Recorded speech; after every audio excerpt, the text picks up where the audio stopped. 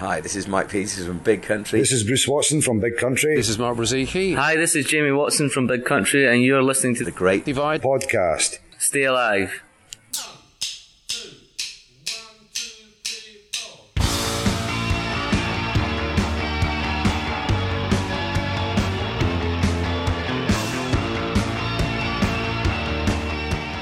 Okay, guys, welcome to episode 25 of the Great Divide Podcast. This is part 2 of our discussion of the Big Country album covers.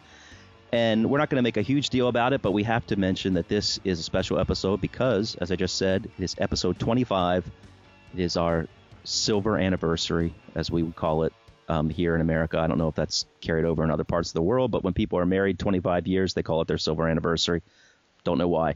But anyway, 25 Great Divide Podcast episodes. I can't believe we've done that many, but we have. So, yeah, go ahead, Svein. As with me, as usual, of course, is Svein from Norway. Yeah, so it's 23 for me, 25 for you. But it's still a big accomplishment. And does this make us into an old married couple? No. I would never marry you. I am much relieved.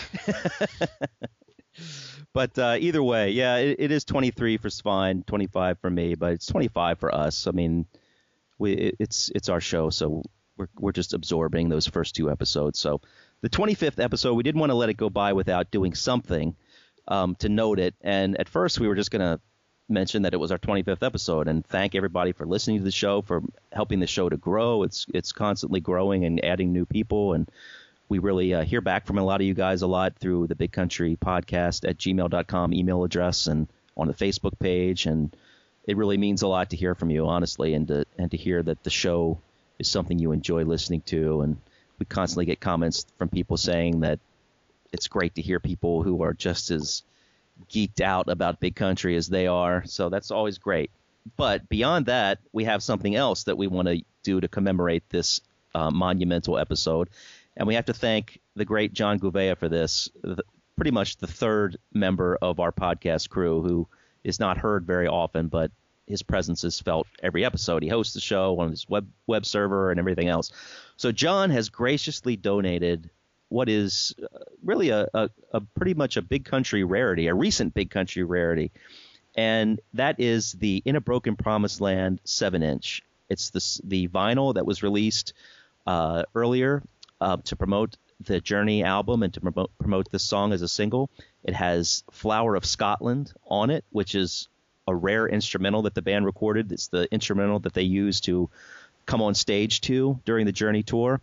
And John has agreed to donate, or not agreed, he's offered to donate this to the winner of a competition that Svein and I have developed to commemorate the 25th episode of the Great Divide Podcast. So we want to clue you in on that before we get back to the content of this episode. So at the end of this episode, we're going to give you the specifics on how you can enter this contest and how you can win a copy of In a Broken Promised Land, the 7-inch vinyl, and have it sent to you free of charge. And it should be a really cool prize to win. So stay tuned, and we'll talk about that after the show. Hi, Lance here from Oregon, USA, and I'm a 30-year hardcore Big Country fan. I also happen to have a master's degree in graphic design and have taught it at the high school and college level for 22 years. So I want to kind of chime in just with a couple thoughts about the last podcast. I want to say I couldn't agree more about the first 3 albums. Great design. Steel Town being fantastic with technicality and theme and color scheme, etc., etc. Jules obviously trained and presents the elements and principles of art very clearly. Wonderful artwork. Steel Town, of course, being the best. I think I mentioned that. But what I wanted to mention was the last 10, 15 years of all the rarity and web releases that Big Country's put out by someone named Raw, and as I recall, that has some sort of connection with Ian Grant. And I just have to say, from a trained designer point of view, that those are horrendous designs. Terrible. It looks like someone who's got Photoshop just throws a couple filters on and calls that design, and that's not the case. Breaks every rule in the book. And that's what I tell my students. I've actually shown examples of these, saying this is what not to do. Probably some of the worst are look at Rarities 5, open up the last page, and then No Place Like Home image is there, and you can't read the text. just horrendous contrast. Probably the worst of them all is the in the scud. And that just breaks, again, every rule in the design book. So it kind of cheapens the band, doesn't present them very well. However, I think that whoever is doing the artwork for the last several Alarm releases really knows what they're doing. Beautiful design, Guerrilla Tactics, Direct Action, even the vinyl soundtrack, the Digipack, beautiful, gorgeous design. So maybe the next Big Country release, they get a hold of that person to do the artwork for them. And then just last thing I want to chime in on is the Big Country logo. Gorgeous logo, done way back in the day with cut and paste and X-Acto knives, that kind of thing. Been trying to track down that font for years, so if anybody knows, maybe post that. I thought I found it years ago, but lost it. And so if anybody knows that, or if they have a vector version, EPS version of the logo, upload that, man. Love to find that. All right, keep on rocking in a free world.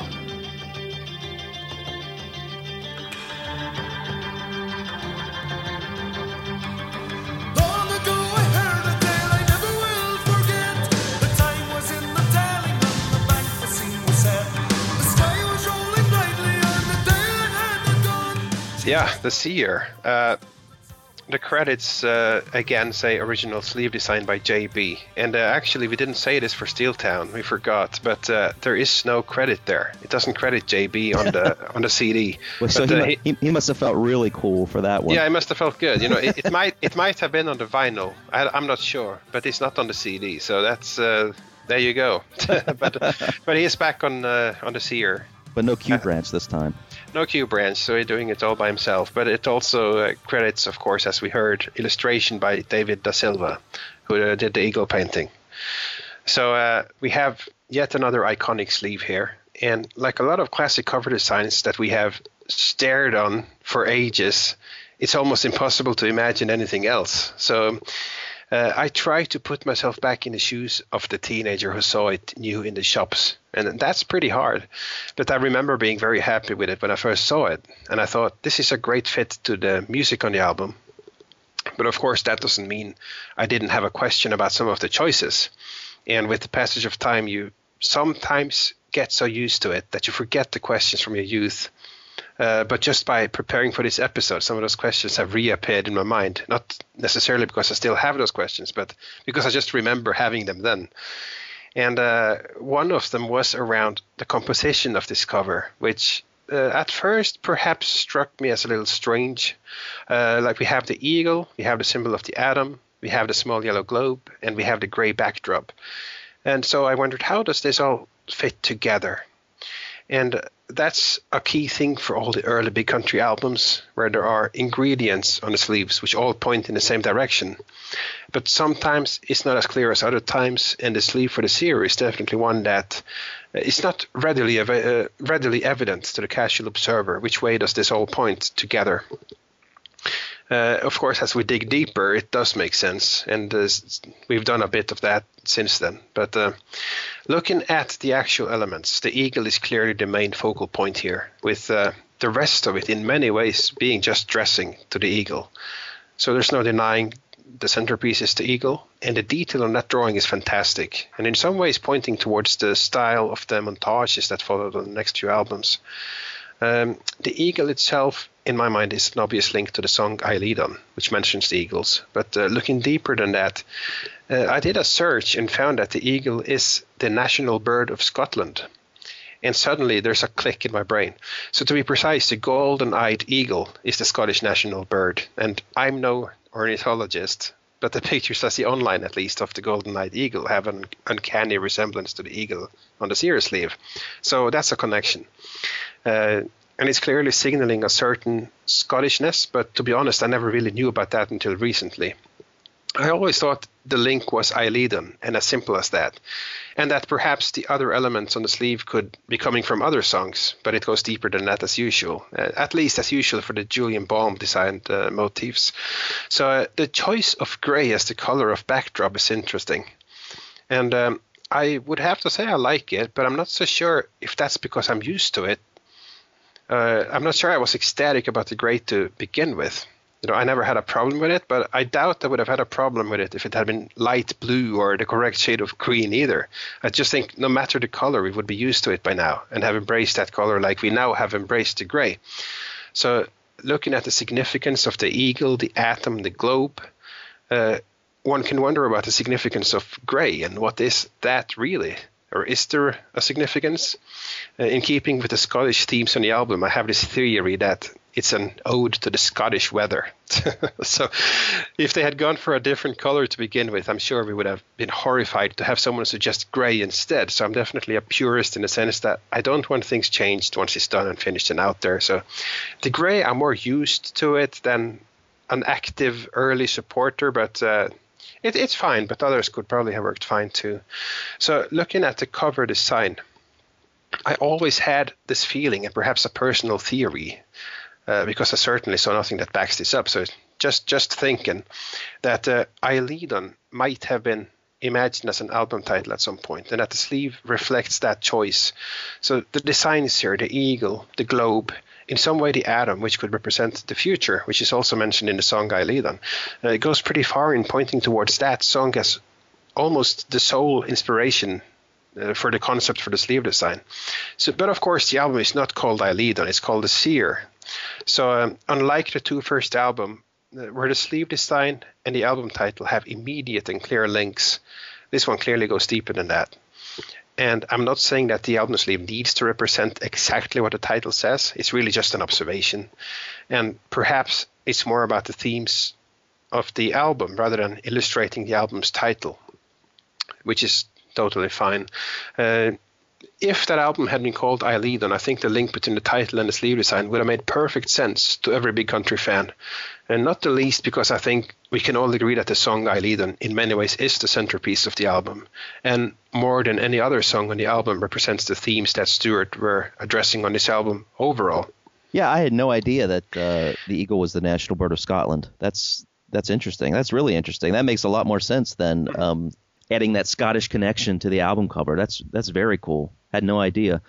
As to the idea of it being called Eilidon, that's you never know. That could have been thrown out there. I know Stewart has often said that in the past he had said that was his favorite Big Country song of all time. I know he's mentioned that on more than one occasion as being his favorite. So it certainly would not surprise me. I think he has even said that. I mean, we talked about the origins of that word and the origins of that song before, but maybe that title was just a little bit too obscure for the common person to understand as far as them not choosing it. You know, people would say, what does Eilidon mean? But really, I mean, the word the Seer isn't something that you hear all the time in rock and roll parlance either. But I always for me, it always worked as being tied into the Seer, speaking of the eagle specifically, because for me personally, there's always some sort of connection with mysticism and something spiritual. So it always worked for me. I mean, seeing the Seer or seeing the eagle with the atom behind it and the earth beneath it, there were so many possibilities there. So many. It covered such a broad spectrum of topics just with those images that the Seer worked for me, thinking of what that song is about and what the overall feeling of the album was, looking back, looking forward. As far as the gray, yeah, that's interesting. I mean, it's kind of like what we mentioned on the Steeltown album, that color palette wasn't really something you saw a lot of in rock and roll. Mm-hmm. And certainly you don't see gray very often as a choice for putting forth an album. And when you were talking about it, it just struck me that maybe that's one of the other reasons that for some reason this album always reminds me of it always reminds me of the American South. I don't know why exactly.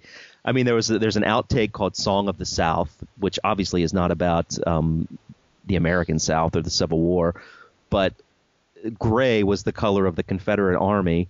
And then I've often said that in the Civil War in America, and I've often said that I thought the band's outfits at the time looked like the outfits that plantation owners back in the South would have worn. So with all those things in mind, gray actually makes sense for my feeling of this being like a Southern American album, even though the music sounds nothing like anything that would come from that.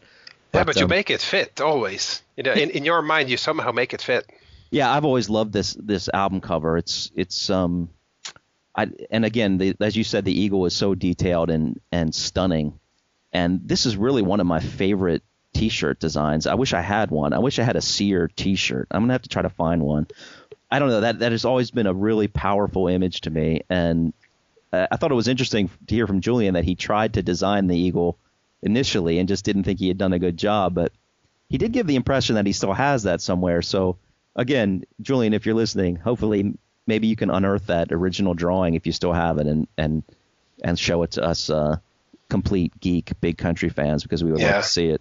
We'll put it on the podcast. Yeah, we would definitely. But the other thing that I liked about it is that it kind of carried over a little bit some of the stuff from The Crossing with like these little images throughout. And again, I'm looking at the remastered CD liner notes, and I know some of this stuff was on the album version too, but I can't remember exactly what. But you've got like little anchors in it. You've got some other thing which is kind of odd. It's like it looks like a war medal or something. It's like a Medal of Valor. Yeah, is that what it is? I think so. That's what it looks like. So, and again, that kind of fits with the music, and it kind of ties back in with the whole design motifs of The Crossing, which I like. I don't really know what the little things are on the back when it's just got the atom and then a couple little gears, but in a way, like it's got a gear that almost goes back, a red gear that almost refers back to Steeltown, and then there's almost something that looks something like a blue compass that almost refers back to The Crossing. So, and that's exactly what it does. Yeah. Okay. And it's interesting because there are 3 of them, and this is the 3rd album, and then we've got the yellow globe representing this album. So. Yeah, and I actually had to look at the back, and I saw the compass, I saw the steel wheel, and I saw this yellow globe. And then I had to turn and say, oh, that's right, there's a yellow globe at the bottom of the Seer cover. So it almost slips by a little bit. In fact, because the eagle is so strong, and it is the focal point. Yeah, and I never realized that before until now, and just saying it. So that's something new that I've just discovered for myself. Yeah, so there you go. Yeah, so that's interesting. But I mean, as a cover, I think it's still got the classic big country feel to it that we've become accustomed to with the first 2 albums. It's an iconic image for me. I love it. This would be, for me, this would be my number 2. Right. Yeah, and I love it too. And but I still rank it as number 3. Okay, cool.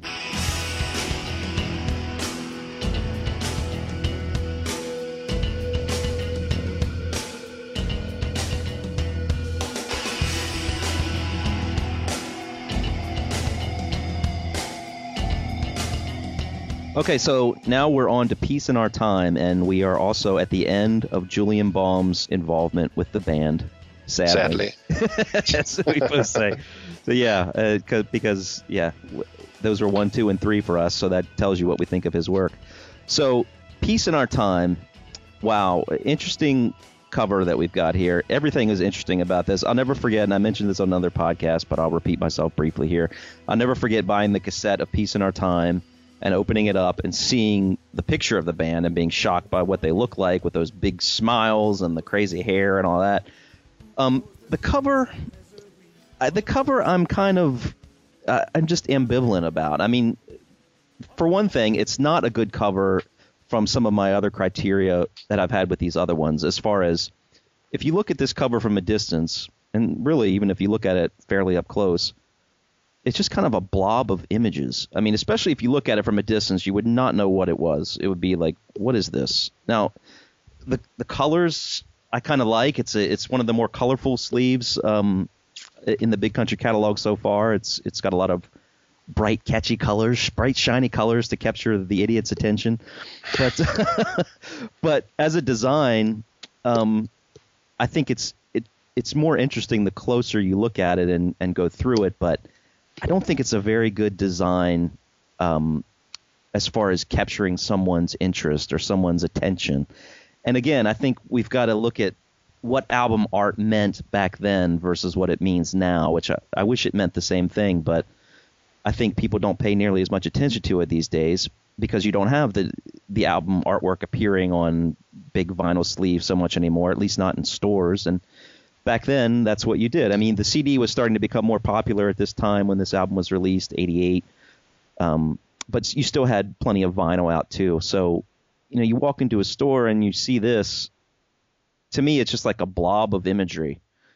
I always thought the perfect album cover for Peace in Our Time should have been the single sleeve for Peace in Our Time, which, if you remember, was a hybrid of the American flag and the Soviet flag. And I always thought that was a stunning image that just grabbed you immediately. And Granted, I think you could get into some criticisms if they would have done that, because you could think, well, what about, the rest of the world, et cetera, and that's understandable. But back then, if you look at the political landscape and what was dominating it, it really was Soviet-U.S. relations in a lot of respects. I mean, the Cold War was still going on, and that was a lot of what this album was about, and as well as the tour of Moscow and the Soviet Union that they did. So to me, that single sleeve for Peace in Our Time was awesome. It was a really cool image. It grabbed you immediately. You looked at it and thought, wow, that's cool. I think that should have been the cover of the album. This, I think, if somebody showed me this piece of artwork, I would think, yeah, that's interesting, that's cool. But as an album cover, I just don't think it works well at all. And also the title, Peace in Our Time, is in this very, very hard to read cursive font, and there's no way you can read that without like really holding it up to yourself and looking at it. So this one to me, I think, was I don't want to say a failure because I don't hate it, but I think this was a poor decision for the cover. And again, it mirrors the music in the sense that a lot of us were not happy with the direction they went musically, and it seemed like they were confused. I get the feeling for this cover too. It's like they feel like they were confused. So yeah. That's really all I have to say about it initially. Right. So we can mention that the guy doing the sleeve design now is Paul Harrison. But the more interesting credit is something saying design concept, which was Paul Harrison and Ian Grant. Yeah, I was going to say that, but I thought I'd leave that for you. Yeah, well, okay. So Ian Grant may have... obviously, as the senior person involved in the big country hierarchy, might have had a lot to say on how this was about to be formed. Yeah, maybe. And we know that he masterminded a lot of the thinking behind the Soviet/US type of Peace in Our Time type approach. And we know he wanted Stewart to be the spokesperson for culture. So he might have orchestrated that and tried to maybe force Stewart into a role he wasn't comfortable with, and also orchestrated the entire Peace in Our Time concept and the sleeve. So I just see a lot of masterminding here from management. So it's a pretty drastic change, obviously. So you mentioned it yourself. This is not an easy, simple design. This is a fuller sleeve, lots of detail, totally breaks with earlier sleeves. So there's nothing straightforward really about it. So I've spent a lot of hours over the years looking at this and trying to grasp what it's about. And I think the first thing you see are obviously the allusions to the Garden of Eden, with a naked man and woman sitting peacefully in the wild amid plants and animals. So I could be wrong about that, but if this is not meant to be a reflection of the Garden of Eden, then it always struck me that way too. Yes, then the nature of the sleeve would change dramatically with what are these nude people sitting out here for. So that's a path we won't go down here. So. Well, it's like it'd be the sleeve for the teacher single based on your description of what the teacher was about. Yeah, that train had sadly passed by then.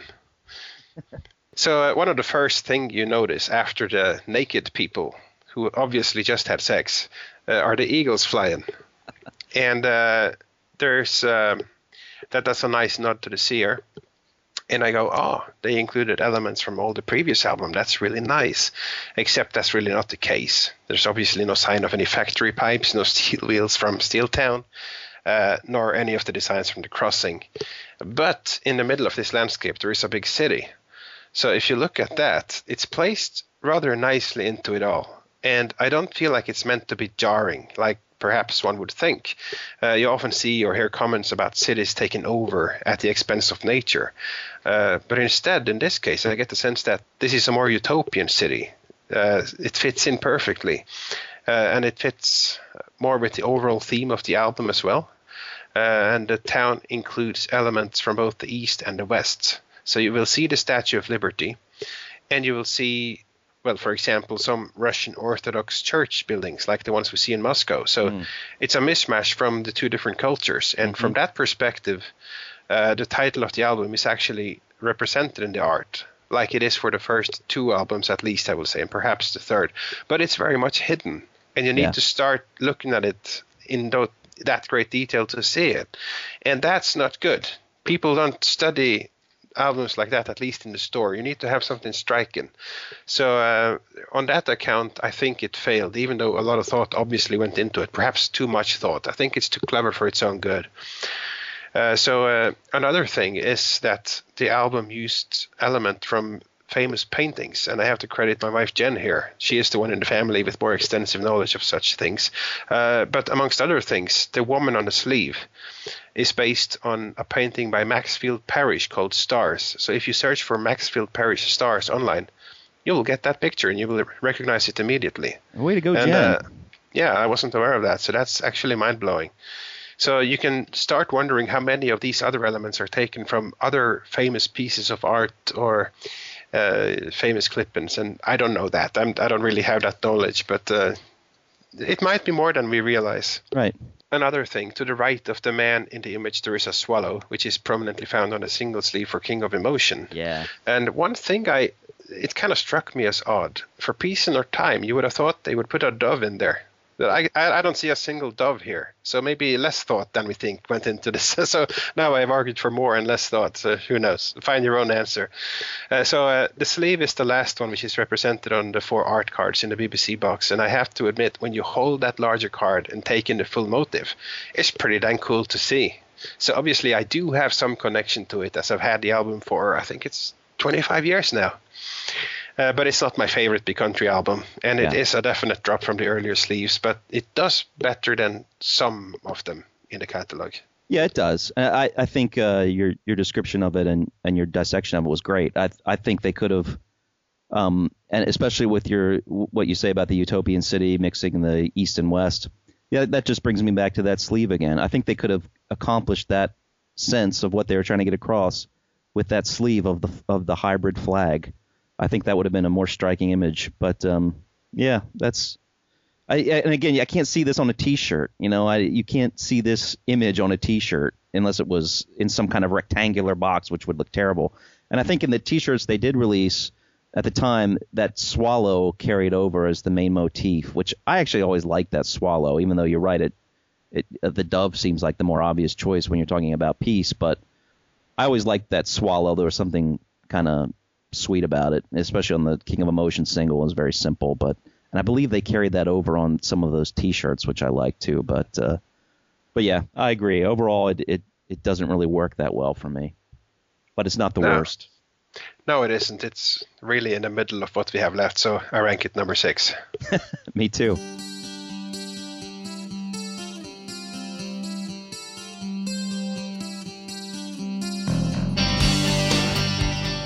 No Place Like Home. So this is another one by Paul Harrison, who designed the piece in our time as well. I did not see any Ian Grant credit this time, so we can keep him out of it for the time being. So this is an interesting one. A tornado of patterns, flowers, various elements, and what have you. So just straight up in the Can You Spot It department, if you look real closely, you can actually find the heads of Stuart, Bruce, and Tony inside the tornado. Yeah. Which I thought was fantastic when I noticed it. Took me a while, but yeah, exactly. So that's probably the most fascinating bit about the tornado. But I have to say, I'm really fascinated with the color coding on the cover. If you look at the album and the content in there, it's very atmospheric. And there are songs of foreboding and with certain moods. And songs like Dynamite Lady, and Hostage Speaks, Comes a Time, Leap of Faith, and even the version of Kansas on this album. And not the least the unforgettable stellar classic You, Me, and the Truth, notwithstanding. There is a mood and ambience and atmosphere in here that at time totally underpins that big country ominousness, that this something is coming feeling that we always felt the band taps into. Going back to songs like The Storm, Lost Patrol, Seer, Over the Border, All Fall Together, etc., etc. So, this cover manages to underpin that for me. So, in terms of how fitting it is with the music on the album, I think it hits the mark. And it's almost like the tornado is sweeping away all those things on the Peace in Our Time cover, and they're all sort of mishmashed in that tornado. And below it, you have room left for the very dark blue and dark green in the new world below. So it feels like nighttime there. And a lot of the album also gives the impression of nighttime to me. So you mentioned how Steel Town is a fall album for you. And No Place Like Home is a night album for me. So it's an excellent late night listening album. I rarely put it on in the morning, and that's not because I don't like it. It's just it ticks a different box in my mind. So from that perspective, it's really fascinating. And the band was really going through a strange time, and that is somehow reflected in this. Could they have put something more interesting inside a tornado? Probably, but it still sort of works for me. Again, I have one nit with the new version of this, and I call it the new, and that's referring to the logo. And this is going to sound strange because I prefer the classic logo, but they had originally a new logo for No Place Like Home, and they changed it. They took that old logo, the bad logo, if you will, away. They put the classic logo on for the remaster, and it's really strange how I feel about that. Obviously, I agree there's only one correct Big Country logo, but I would like the things to stay like they meant it at the time. Right. Like it was a strange time for the band. They tried something new. Maybe it didn't work, but that was what they tried. And I kind of like that. And that's the album I had with that logo on it.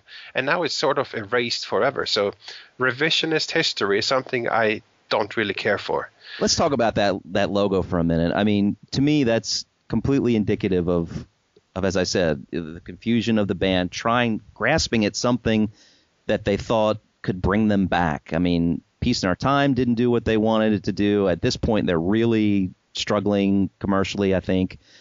And I just wonder who is the idiot who thought that Big Country should be reduced to a lowercase fancy curly logo. It completely removes the whole theme of the band and what they were about. I mean, Big Country, let's make it lowercase and cursive and something that doesn't even connotate anything big whatsoever. I mean, if you're going to change the logo, change it, but at least keep the spirit of what the band name says intact. Mm-hmm. And it just seems like there was no thought whatsoever given to that. As a cover, I can't say that it has that foreboding sense that it does for you. For me, it doesn't feel that way to me. It's a weird cover. I mean, it's like on one hand, it's kind of an absolute mess, but on the other, I kind of do feel like you do as far as the colors are really kind of interesting. I don't know. I look at the tapestry of colors in that tornado, and there is something interesting about it. I mean, there's something very from an artistic perspective, there's some talent there and some interesting thought process that went into this. And I look at it, and then there's something pleasing about the color scheme. But overall, I feel like it's just, I don't know. It's just again, it's kind of back to the Peace in Our Time thing, and maybe that could have something to do with the fact that it's the same guy that did it. I don't know. But even though if you would have told me that, I really wouldn't have put that together on my own, because they really do look like very different covers to me. But the one thing they have in common is that they're both full of images, just overstuffed with images, almost too much for me. Right. It almost has like a cartoon vibe to me, and so it's got more like a happy feel to it rather than something foreboding. I mean, to me, something that would have meshed better with the music would have been a tornado, which I think is a great idea for a cover, especially considering the lyrics and the Kansas thing, but would have been a more realistic depiction of a tornado or might have worked better for me. The font is another thing that kind of adds to that down home, Old West type of happy feel. I mean, you've got this really weird looking font that kind of curves up and down, and I'll give them credit. They carry that over throughout the whole album, and they did a good job from the standpoint of building a theme and sticking with it. I mean, the theme carries through the liner notes and everything else. But to me, it's an album cover that does fit with the music on some level, and that is how I feel about the album, is that it's always been a very confused album, and I think the artwork is very confused as well. Like they're just struggling for something, and they're just trying too hard. It's just too much. A happy cover.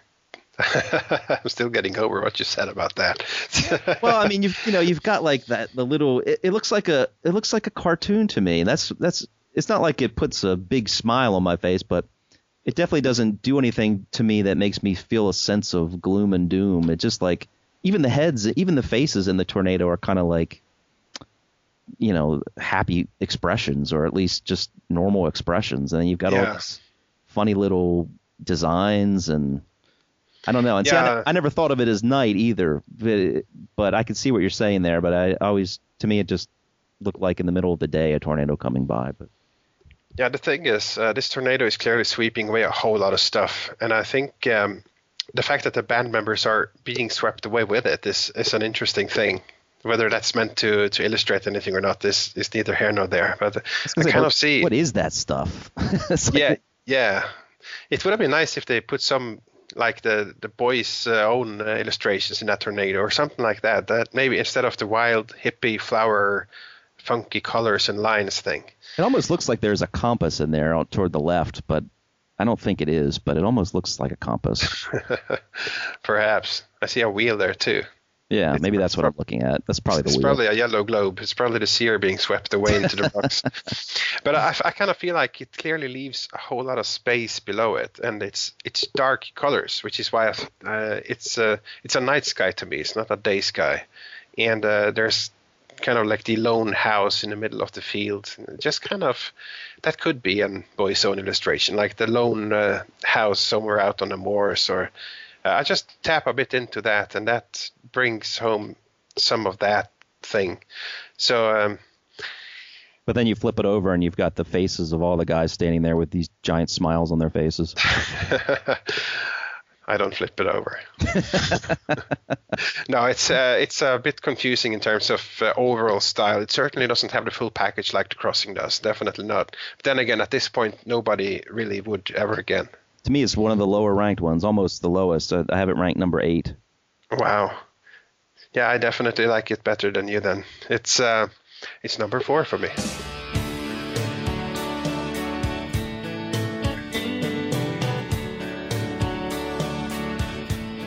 Okay, so we've got the Buffalo Skinners now, and we're back to the band really kind of trying to go back to their past for this album musically. They got back with Chris Briggs. They were given a lot more freedom than they had before. They broke with Phonogram. They were trying to reconnect with the magic that they had in the early days, and I think this comes across in the cover. Once again, we've got, much like The Crossing, we've got a very simple design for the cover, and yet, for me, it's a very striking design. We've got these 2 red buffaloes, and I love it. I think it's a really, really strong, really good cover, and fitting with the best of these covers. Once again, it really speaks well to the music that's contained in the album. I mean, it's the cover. There's something for me that I've always loved anyway about Buffalo. I've always been a big fan of Native American culture. Since I was a little kid, Indians were something that I just loved to learn about, and I've always Redskins. And Redskins. That's probably why I'm sure that's something to do with why I picked them as my favorite football team. But so Buffalo has always been very associated with that for me, and there's always been something mystical about the buffalo and the way that was treated in Native American culture, and the way here in America the buffalo almost became extinct because the white man hunted it so much and almost drove it to extinction. So I know those themes come into play throughout the lyrics of this album. Just greed and corporate greed and having no respect for nature and that kind of thing, which we see in Chester's Farm and that kind of thing. So to me, it's just an incredibly powerful image. It's not artistically, it's not the most advanced or even impressive image, but I like the fact that they went back to something simple. I love the fact at the time, especially, that they went back to the classic Big Country logo, because I always hated that lowercase No Place Like Home logo. So I was glad that was a very short-lived experiment. I remember getting chills when I saw the Big Country logo was back, and when I saw that design, I just knew it was going to be a tough, gritty, in-your-face type of album, and it was. And black and red, I mean, that is a color scheme that's just telling you right away that we mean business on this album. This is going to be a hard-edged album. We're not going to be, experimenting with this and that. We're going to go back to something that's straight ahead, in your face, brutal in a sense and just tough, and it's going to hit you. And that's what the art does for me. I don't know anything about who created it. Hopefully, my co-host will know something about it. I don't know, but I told you that this is the one that had me stumped, so you set me up nicely there.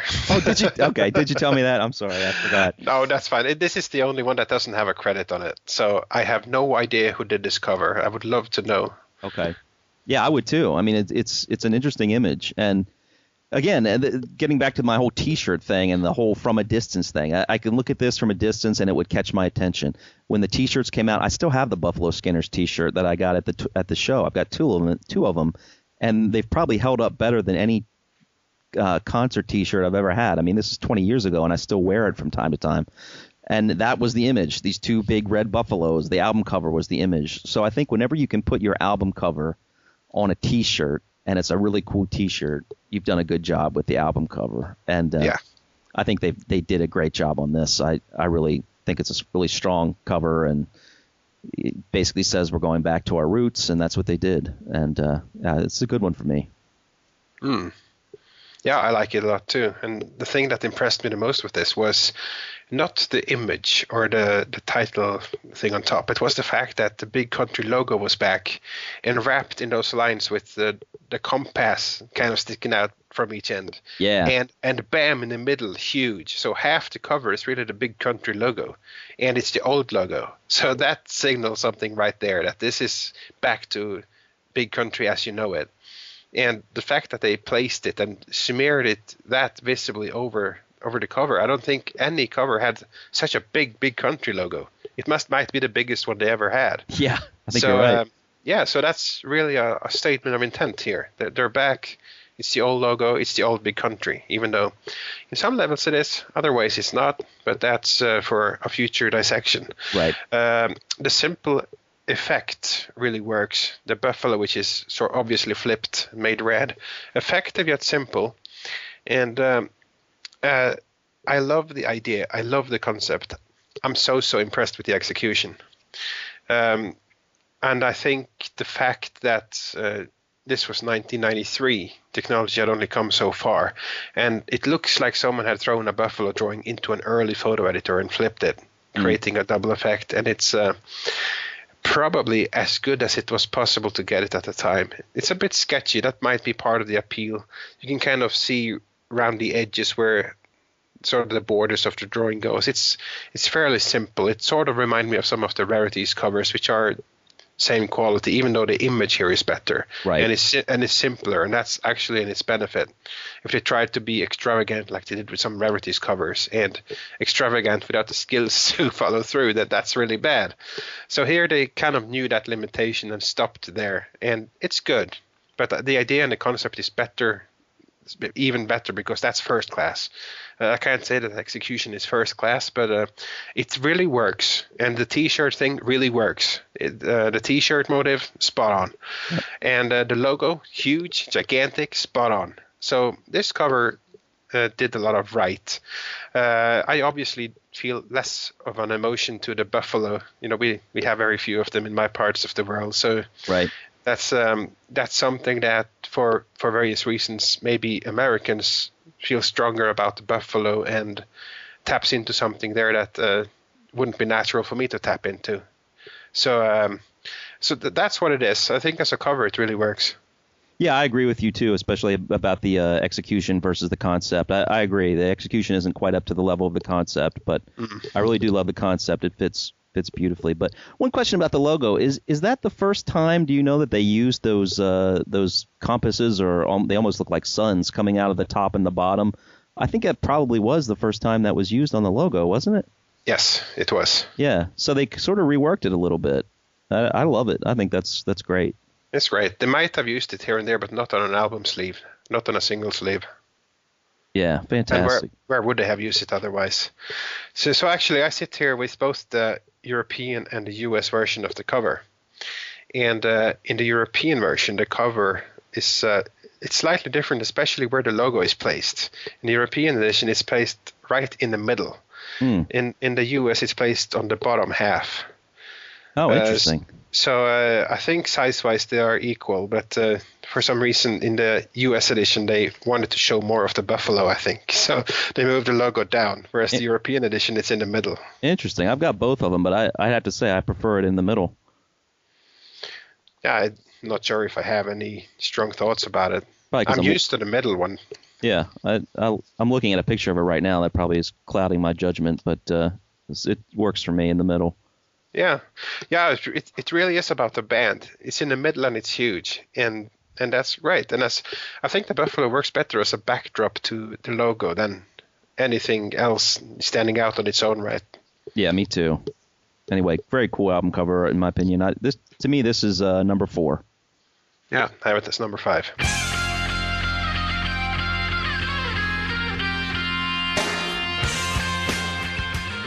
Yeah, why the long face indeed. The dog with the snout sticking towards the camera, looking like the face is really very long. This is very clever, isn't it? It's a pun, so it's kind of a joke cover, but I have to say the dog picture is great. The title is kind of charming with the dog picture. It would never work without it, which is something we'll get to explore a little later. So the title is kind of happy, like, why the long face? Cheer up. It's good, you know. Drop the sour face. And it's enhanced by some of the band pictures inside. There's a picture of the band from the time on the beach throwing stones, and then again on the beach in lounging chairs eating ice cream. So that's a little surreal, but in my mind it fits a certain mood of good times, I guess, of fun and almost carefree days. And maybe the album did start out that way, and I think Bruce said even though this isn't his favorite album, they had a good time making this album. Unfortunately, it would be a downward slide from here, but it's still an album representing those good times and maybe the end of the good times with Stewart. The interesting thing is that the reissues of this album don't use the dog image. They use one of the inner pictures of the original release, showing the bands. I'm not sure if they throw rocks or sit there eating ice creams. I think it's the rock throwing picture. So yeah, the reason...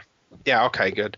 Or not good. Actually, that's a problem. So I heard that the reason they didn't use the original was financial. So obviously the picture of the dog was a stock photo taken by a professional photographer, and they paid for the rights to use it on the original album printing. So if they wanted to keep using it on subsequent releases, they would have to pay for that over again. So a band photo was definitely more economical, but then you miss the pun. You miss the wide long face and the cute dog. Instead, you have the band sitting there looking happy, eating ice cream or throwing rocks, showing happy days, and why the long face. So that doesn't make sense whatsoever. I must say that is night and day in terms of discussing the cover of this album. I really like the dog. I think it worked. But I'm not sure why they went for an image which they didn't really have the rights to. And it seems very short-sighted in many ways.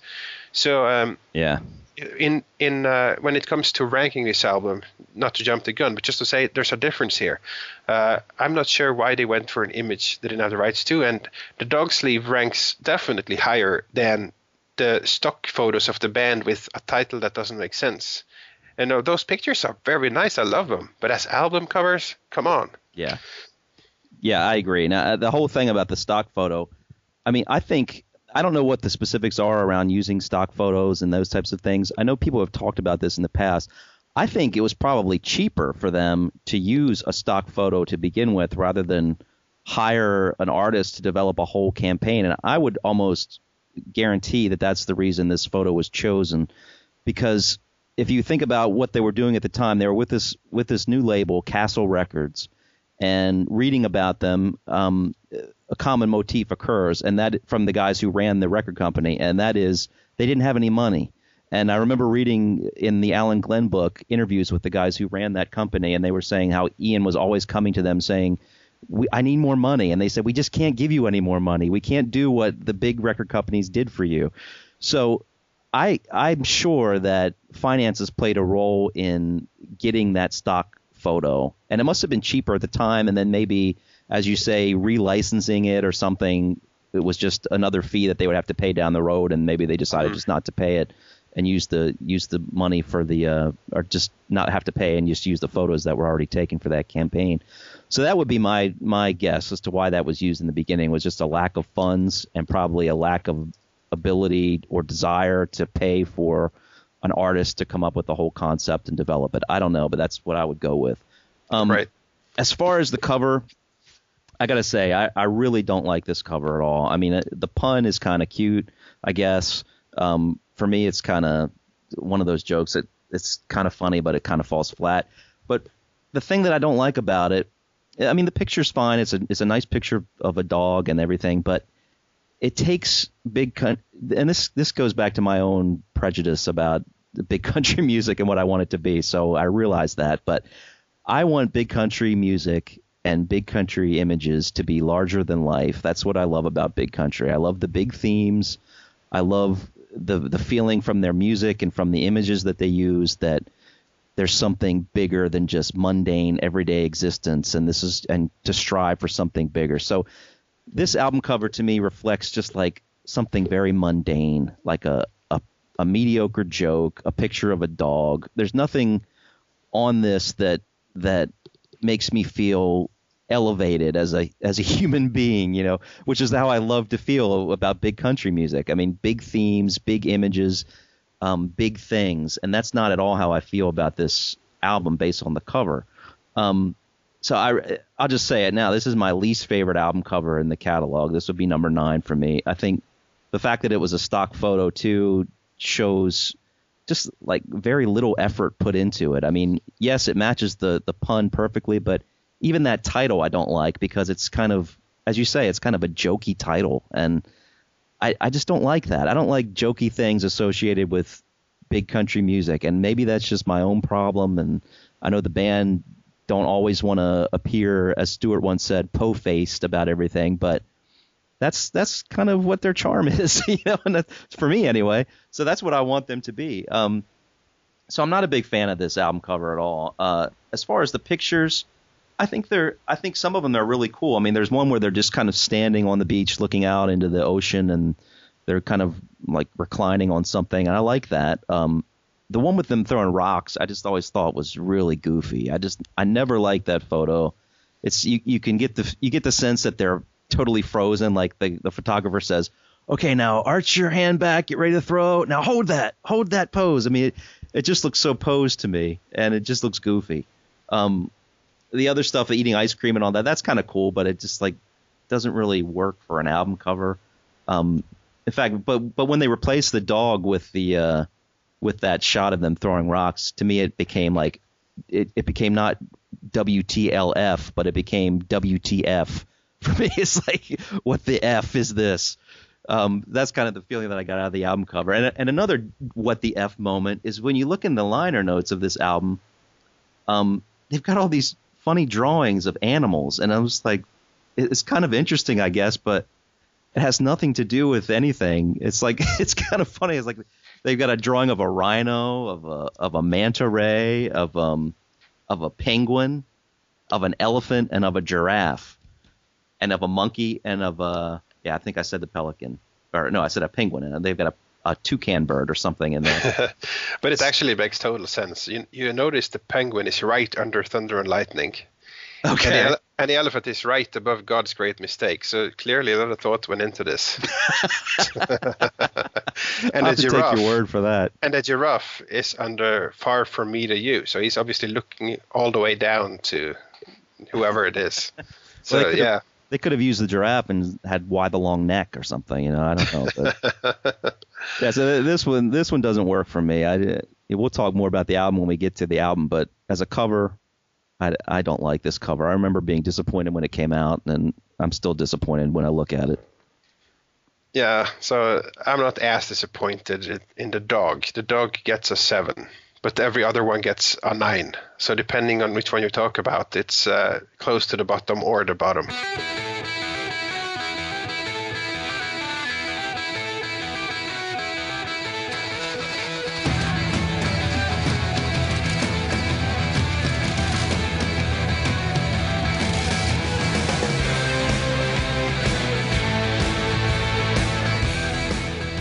cover of Driving to Damascus. It's a very interesting cover. It's got the band members walking into what looks like an old little church out in the countryside, some building, and the interesting thing is that they're like all wearing black except for Bruce, who's kind of sitting by on this cool looking old red car, and he's sitting there watching them walking in as if he's not going to follow them. And it certainly has a mood to it that I think fits with the album. I mean, you've got this dour, sad, or melancholy feel to this photo, and it plays through really well with the way the guys are kind of hunched over as they're walking, and they're going into this church, and you've got those spiritual themes that come into play, and it's interesting. I mean, and this was shot in Nashville, I believe, so it's got that whole feel running through it, which kind of takes its place a little bit in the music too. I like the artwork throughout this album.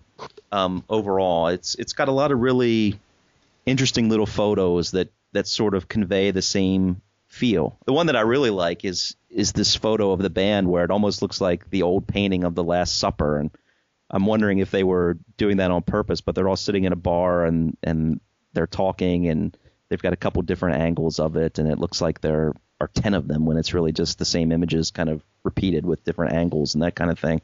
I mean, as an album cover, this is one of the few, I think, and I guess really this is probably the only one that they've ever had the band on the cover, now that I think about it. Yeah, the only photograph. Yeah, which is interesting. And they pretty much all their backs are turned to the camera. Bruce is the only one you can make out somewhat. So yeah, that's interesting. It's really like the first pseudo band photo, but it's a nice shot. Does it work as an album cover? I think it does. I like it. It's not my favorite, but yeah, it almost seems like that lowercase logo, as much as I hate it, fits the mood better in a way tier two, because you've got the big Buffalo Skinners, big era, big country logo on this, and I don't really feel like this album conveys like big, huge, sweeping themes the way that I associate with that name, Big Country, and with that big logo. But yeah, it's an interesting design scheme. All I can say about it is that it does convey the sense of melancholy that comes through in the music. So from that perspective, it works. From the T-shirt perspective, no, I probably wouldn't want that image on a T-shirt. But I don't know what they used for T-shirts during that tour. I guess they used something, but I can't think of what it would have been. No, I have no idea. That's an interesting question, actually. Yeah. I got to go find that out. So while you search for that, no, I'm fairly sure this was shot in the Nashville area, and I was looking at the video for Fragile Thing earlier. So it seems to be a very old church building. So I have no idea if this building is a famous location or if there's a significance to it. So if anyone knows, that debate can continue on the Great Divide Facebook page, as it usually does. Yes. So, and I just got to sidetrack quickly here, because while watching that Fragile Thing video, we see Stewart residing at the Drake Motel in Nashville.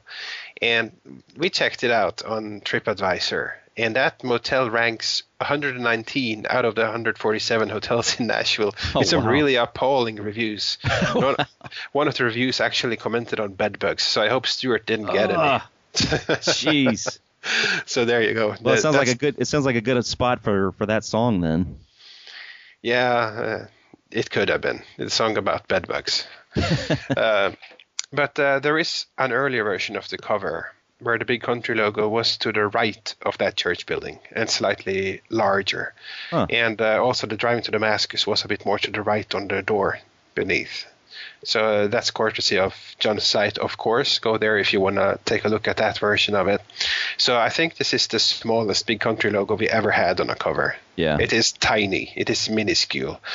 And I don't know if that's because subconsciously they didn't think it was big country music. I think some of it is, but a lot of it clearly isn't traditional big country music. Right. In any case, the hiding of this cover, and we have to do one Kiss allegory in every episode. That's kind of like Music for the Elder, where they also hid the logo or made it tiny because they didn't feel the music on that album was representative of Kiss. Yeah. And I wonder if this is the same thing going on here.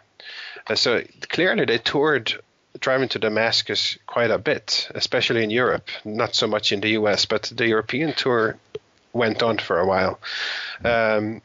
So clearly they made some sort of stab at promoting this thing.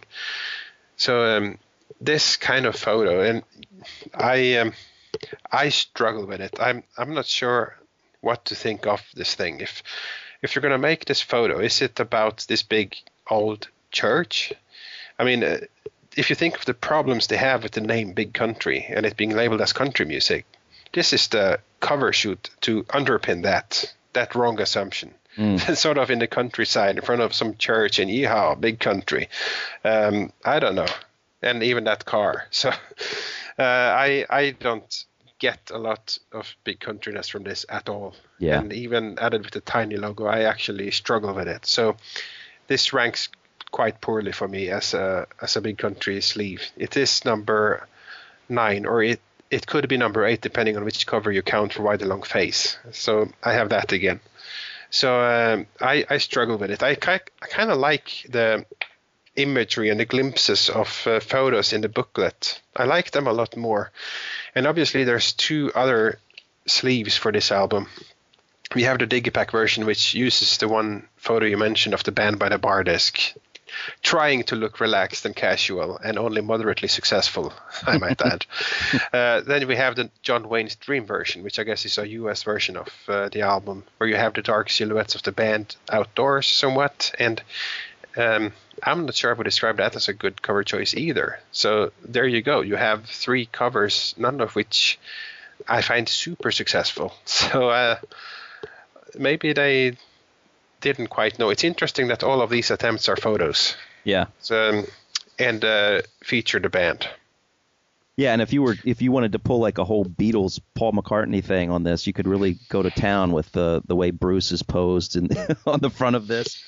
You know, you could come up with all kinds of theories. I mean, all the other guys are in black, but Bruce is not, and he's sitting there in his t-shirt or his regular shirt, and he's obviously not following them into this church. And yeah, definitely. So okay. Well, this ranks a little bit higher for me. I like it a little bit more, and a lot of that is also influenced by the themes of the photos that were carried throughout, which I do like. So for me, this is number 5. Wow. Yeah, I kind of say wow too when I look at it. No, that's what I got. So I'll stick with it. It's number 5. Yeah, sure.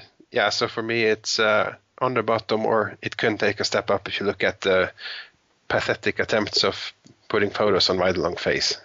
So there you go. That's Driving to Damascus.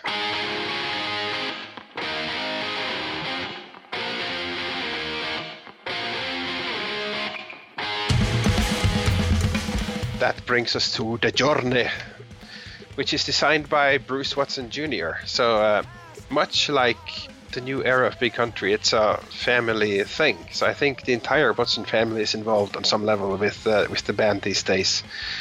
And it took a while for me to understand what it was. And someone actually had to tell me that this cover is the Big Country logo being like it's an eclipse. So I didn't see that. I didn't see the logo sort of covering for a sun creating an eclipse, so I only saw the Eye of Sauron. And we discussed this on the Facebook group, and some people said they didn't know what that was. So just to clarify, in the Lord of the Rings movie, the evil protagonist is called Sauron. And there is a big eyeball of fire which stares across the land from atop a big tower, which is referred to as the Eye of Sauron. So if you search for that and you see the pictures, you might see what I mean. So you have this big eye-like thing with flames around, and that's exactly what it is in the movie. When discussing this album cover, I guess it's natural to look at how album covers have changed from 1983 to 2013. In those 30 years apart, obviously things have changed a lot, where the album covers are less important than they used to be. Music consumers stream albums or buy it digitally, so they might never actually see the thing, or they see it in a tiny blurb where they don't necessarily get all the detail. So how do you feel about that? Yeah, it's interesting. I mean, because this album cover is definitely in the vein of The Crossing in that it's the logo really big in your face, something you could spot, but Yeah, you do get the feeling that these days, especially, certainly not as much thought is put into album art design. But yeah, so it is kind of a dying art, maybe. I mean, I remember the days with albums where you would just hold up an album and look at it while you listen to the music, and those days are long gone, you know. I mean, I still will look at a CD cover and look through the liner notes and read it as I listen to something, but quite often, especially even for the Journey, the first time I listened to it was digitally, so I had nothing to go by artistically, and those two things really used to be joined together so clearly, as we saw when we were discussing the first few albums, and it's certainly not really the case anymore. Right. But as far as this album cover goes, I was like you. I didn't realize it was an Eclipse until later, too. And knowing it's an Eclipse has really raised my appreciation for it. But there was another design, too, that I thought was more the Eye of Sauron, because there were a couple of designs for this that were thrown out there. There was another one with like more of the fire behind it. Yes. I don't have it in front of me, so I can't exactly describe it, but you know what I'm talking about. But yeah, there are a lot of things I like about this cover. It's certainly not my favorite cover by any means, but I love the Return of the Compass. I remember, I don't have the CD booklet in front of me, but I remember having trouble reading the liner notes because of the font that was used. Maybe I would have chosen something else, and plus like that dark orange on black doesn't necessarily work so well with text on a background. But that said, I really do like the color scheme of this. Black and orange, I think, works really well, and it kind of evokes a little bit of Steel Town to me, color-wise. It's just kind of got that sense of hard-edged music, and not that I'm comparing the Journey to Steel Town, but it certainly is a hard-edged album and more back to that traditional tough feel of Big Country that I think, you know, a lot of us were hoping it would be, and it succeeded. So again, it's a very simple design. It's using things that were created in the past, but I think it's using them to really strong effect. So while it's not going to set the world on fire, pardon the pun, with the Eye of Sauron and all that stuff, I think it's a good choice. I think it's a good way to reintroduce the band, and it's going back to that whole concept of just something that's simple, right in your face, and I think the Eclipse idea is really cool. So I like it. It's lower on my list than the others, but I like it. Yeah, and exactly like you, when I noticed that it was an Eclipse, then I think my problems was with the flames. I thought the flames looked cheesy, like, oh, there's a big Country logo with flames around it. How cool. Yeah. And then I say, oh, it's an Eclipse. Of course, there would be some sort of that kind of light, and it changed everything. So yeah, because it does look exactly like an Eclipse. After you know it, it's like, oh, of course, you know, it looks just like an Eclipse. It's cool. Yeah, but it's interesting that none of us took that right off the bat. Yeah. We had to sort of realize it or be told. So, but once you do, it's really cool.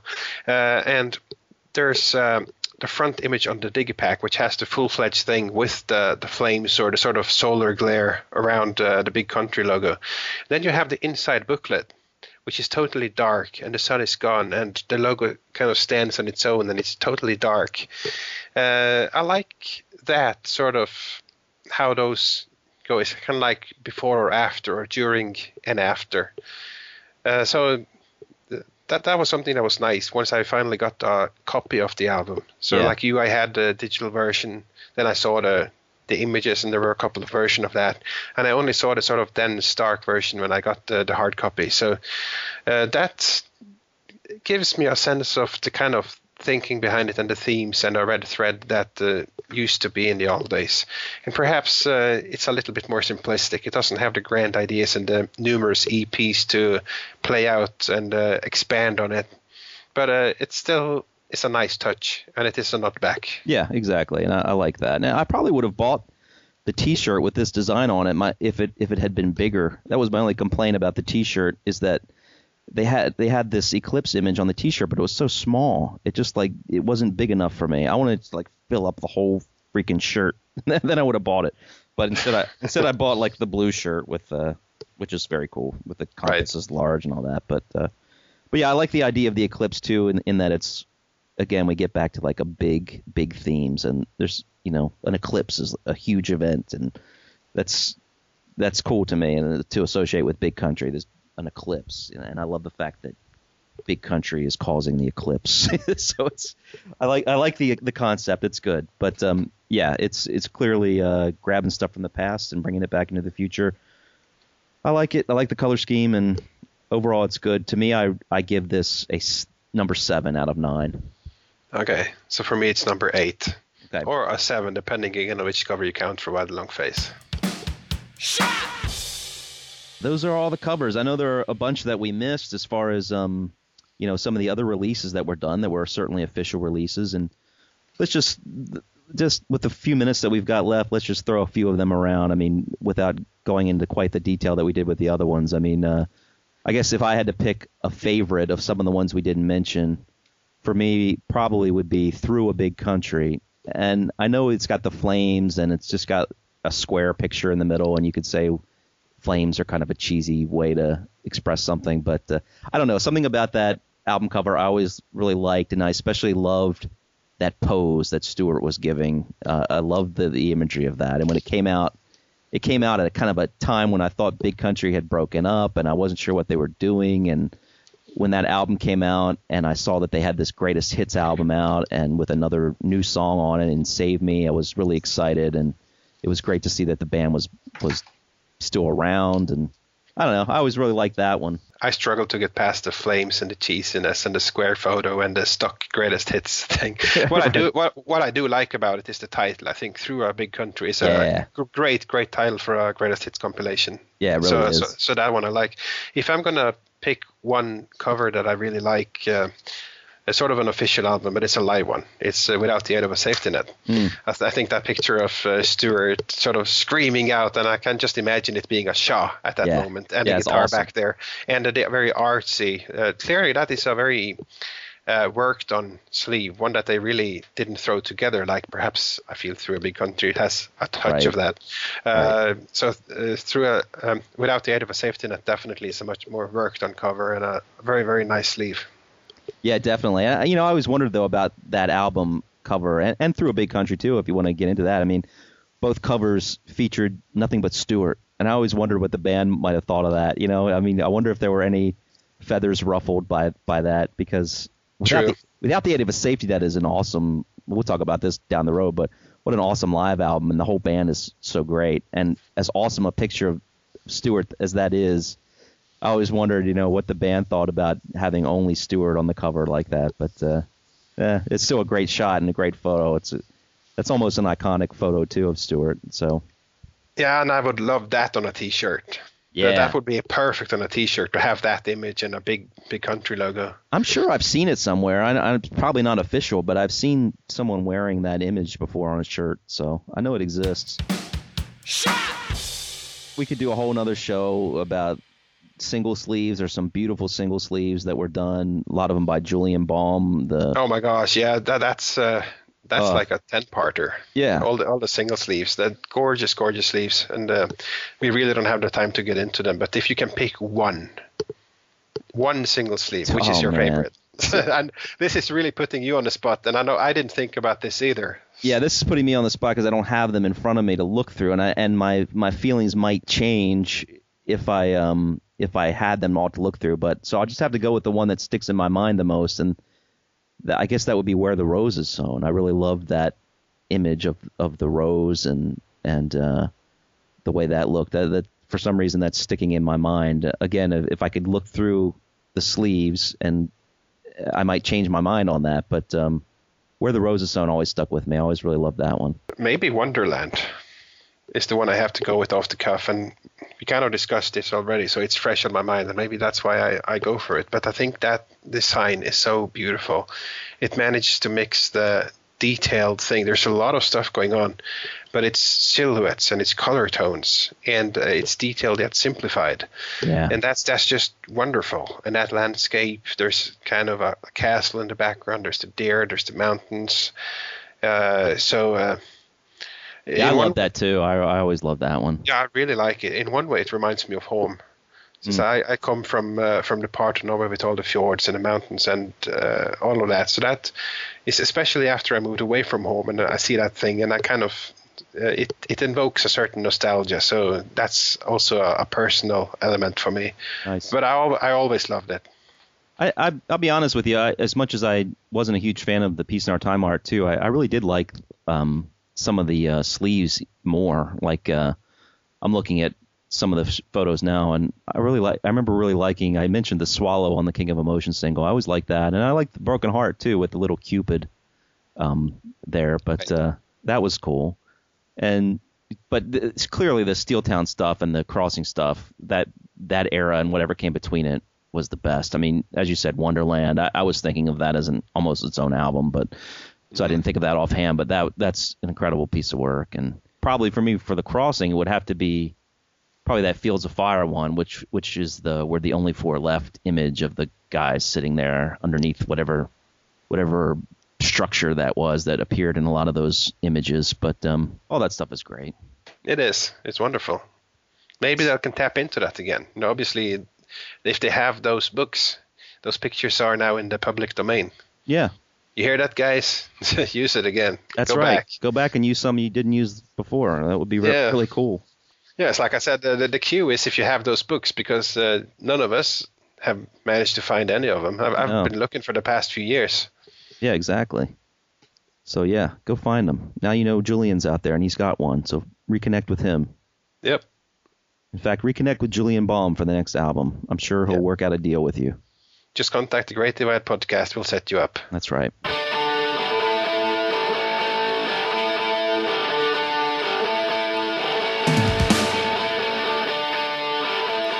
All right, that's going to wrap it up for episode 25 of the Great Divide Podcast, our silver anniversary edition. Thanks so much for listening, as always, and thanks so much for helping us get to 25 episodes. I can't believe we've gotten to 25 episodes. My wife was asking me recently when I was going to record one of the more recent ones. She said, haven't you guys run out of things to talk about yet? And she's a huge Big Country fan, but obviously we have not run out of things to talk about because we'll be back with episode 26, 27, 28, and we've got all those planned, so it's not going to be too long. But in the meantime, about that contest that we mentioned at the beginning of the show. All right, here are the specifics. Here's how it's going to work. Basically, Svein and I are going to come up with 10 questions related to the podcast. We're going to post those questions on our Facebook page for you guys to answer. And if you don't do Facebook, email us at bigcountrypodcast@gmail.com, and we'll send you the questions, and you can send the answers back to us that way. Basically, the questions are going to be related to the podcast, and they're going to be related to the past 25 episodes of the podcast. Some of the questions will be things like, who said what? For example, we'll have a quote from a podcast that's pretty recognizable as far as what it would be about. We're not going to pick anything too obscure or too hard, but we'll pick a quote. You got to tell us who said the quote, what episode it came from, and give us a little context about what the quote was about, okay? So some of the other questions might be some factoids about the show. For example, what was Svein's favorite B-side of all time? Something like that. So we'll put the 10 questions up on Facebook. You guys answer them, and if you answer them all correctly, your name will be entered into a drawing that we will conduct on the Yuletide episode. So see, it's a multifaceted competition here. Answer the 10 questions correctly. That's just part one. If you do that, and you got to answer them all correctly, you get put in the hat. On the Yuletide episode, we will draw a name randomly, and that person will win the coveted In a Broken Promised Land 7-inch. So thanks again to John Gouveia for providing that for us, because that's really cool. And he provided something else for us, too, which we're going to use on another contest in the future. So thank you, John, for all that stuff. Some great stuff, and I really wish that Great Divide hosts could win this thing, but we're not eligible, unfortunately. But I can at least look at them. Anyway, so that's how the contest works. Hopefully that makes sense. The questions should probably be up on our Facebook page by the time you're listening to this. If not, they'll be up there soon. And again, if you don't do Facebook, just email us at bigcountrypodcast@gmail.com. We'll give you the specifics and we'll send you the questions. So if you want to do it, and you have a good chance of winning that great 7-inch, which is really a rarity at this point. So again, thanks so much for listening to this. Hope you enjoyed this discussion of the album cover artwork. Hope you really enjoyed the Julian Baum interview in particular. I know we did, and we got a ton of great feedback for that interview, so thank you so much for that. And thank you, Julian. If you're listening to this, thank you so much for doing it. Julian has said to me that he's up for doing a part 2 at some point. So we'll be trying to fill in any gaps that we missed on the first interview and ask him anything that we realized we wish we would have asked him the first time. So hopefully we'll be able to do that down the road. So in the meantime, as always, if you want to contact us, as I said, bigcountrypodcast@gmail.com. Find us on Facebook, rate us on iTunes, and we will see you next time. And the next episode will be all about the BBC box set, the great BBC box set. We'll be dissecting that, talking about each CD, the content on each CD, and telling you what we think of it. So that will be up soon, and on behalf of Svein, this is Tom signing off. Take care. We'll see you soon.